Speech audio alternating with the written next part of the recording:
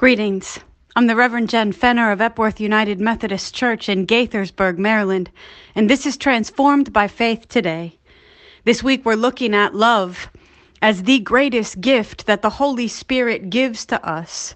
The context, the container, the way in which every other thing we offer to God must be stored. I think it's powerful that Paul, as he teaches the church at Corinth about the spiritual gifts, the ways in which God equips us uniquely, Paul is very, very adamant to say, even with the greatest of gift of all, if we don't have love, we just sound like we're making noise and serving ourselves.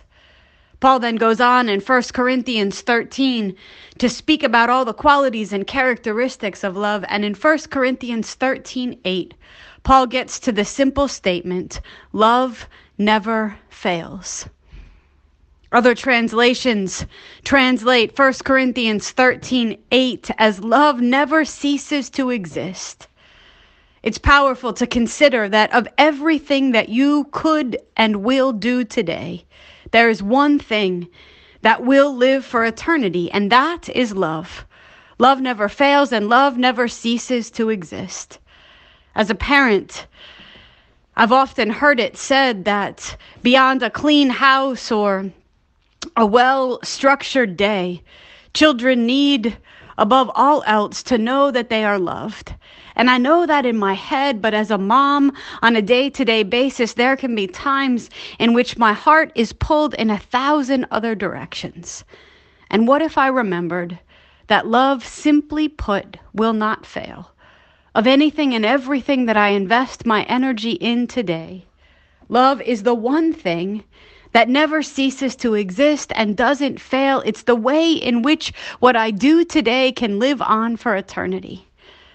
I actually find it remarkable that God gives us the ability to participate in activities and things that are eternal on an everyday day.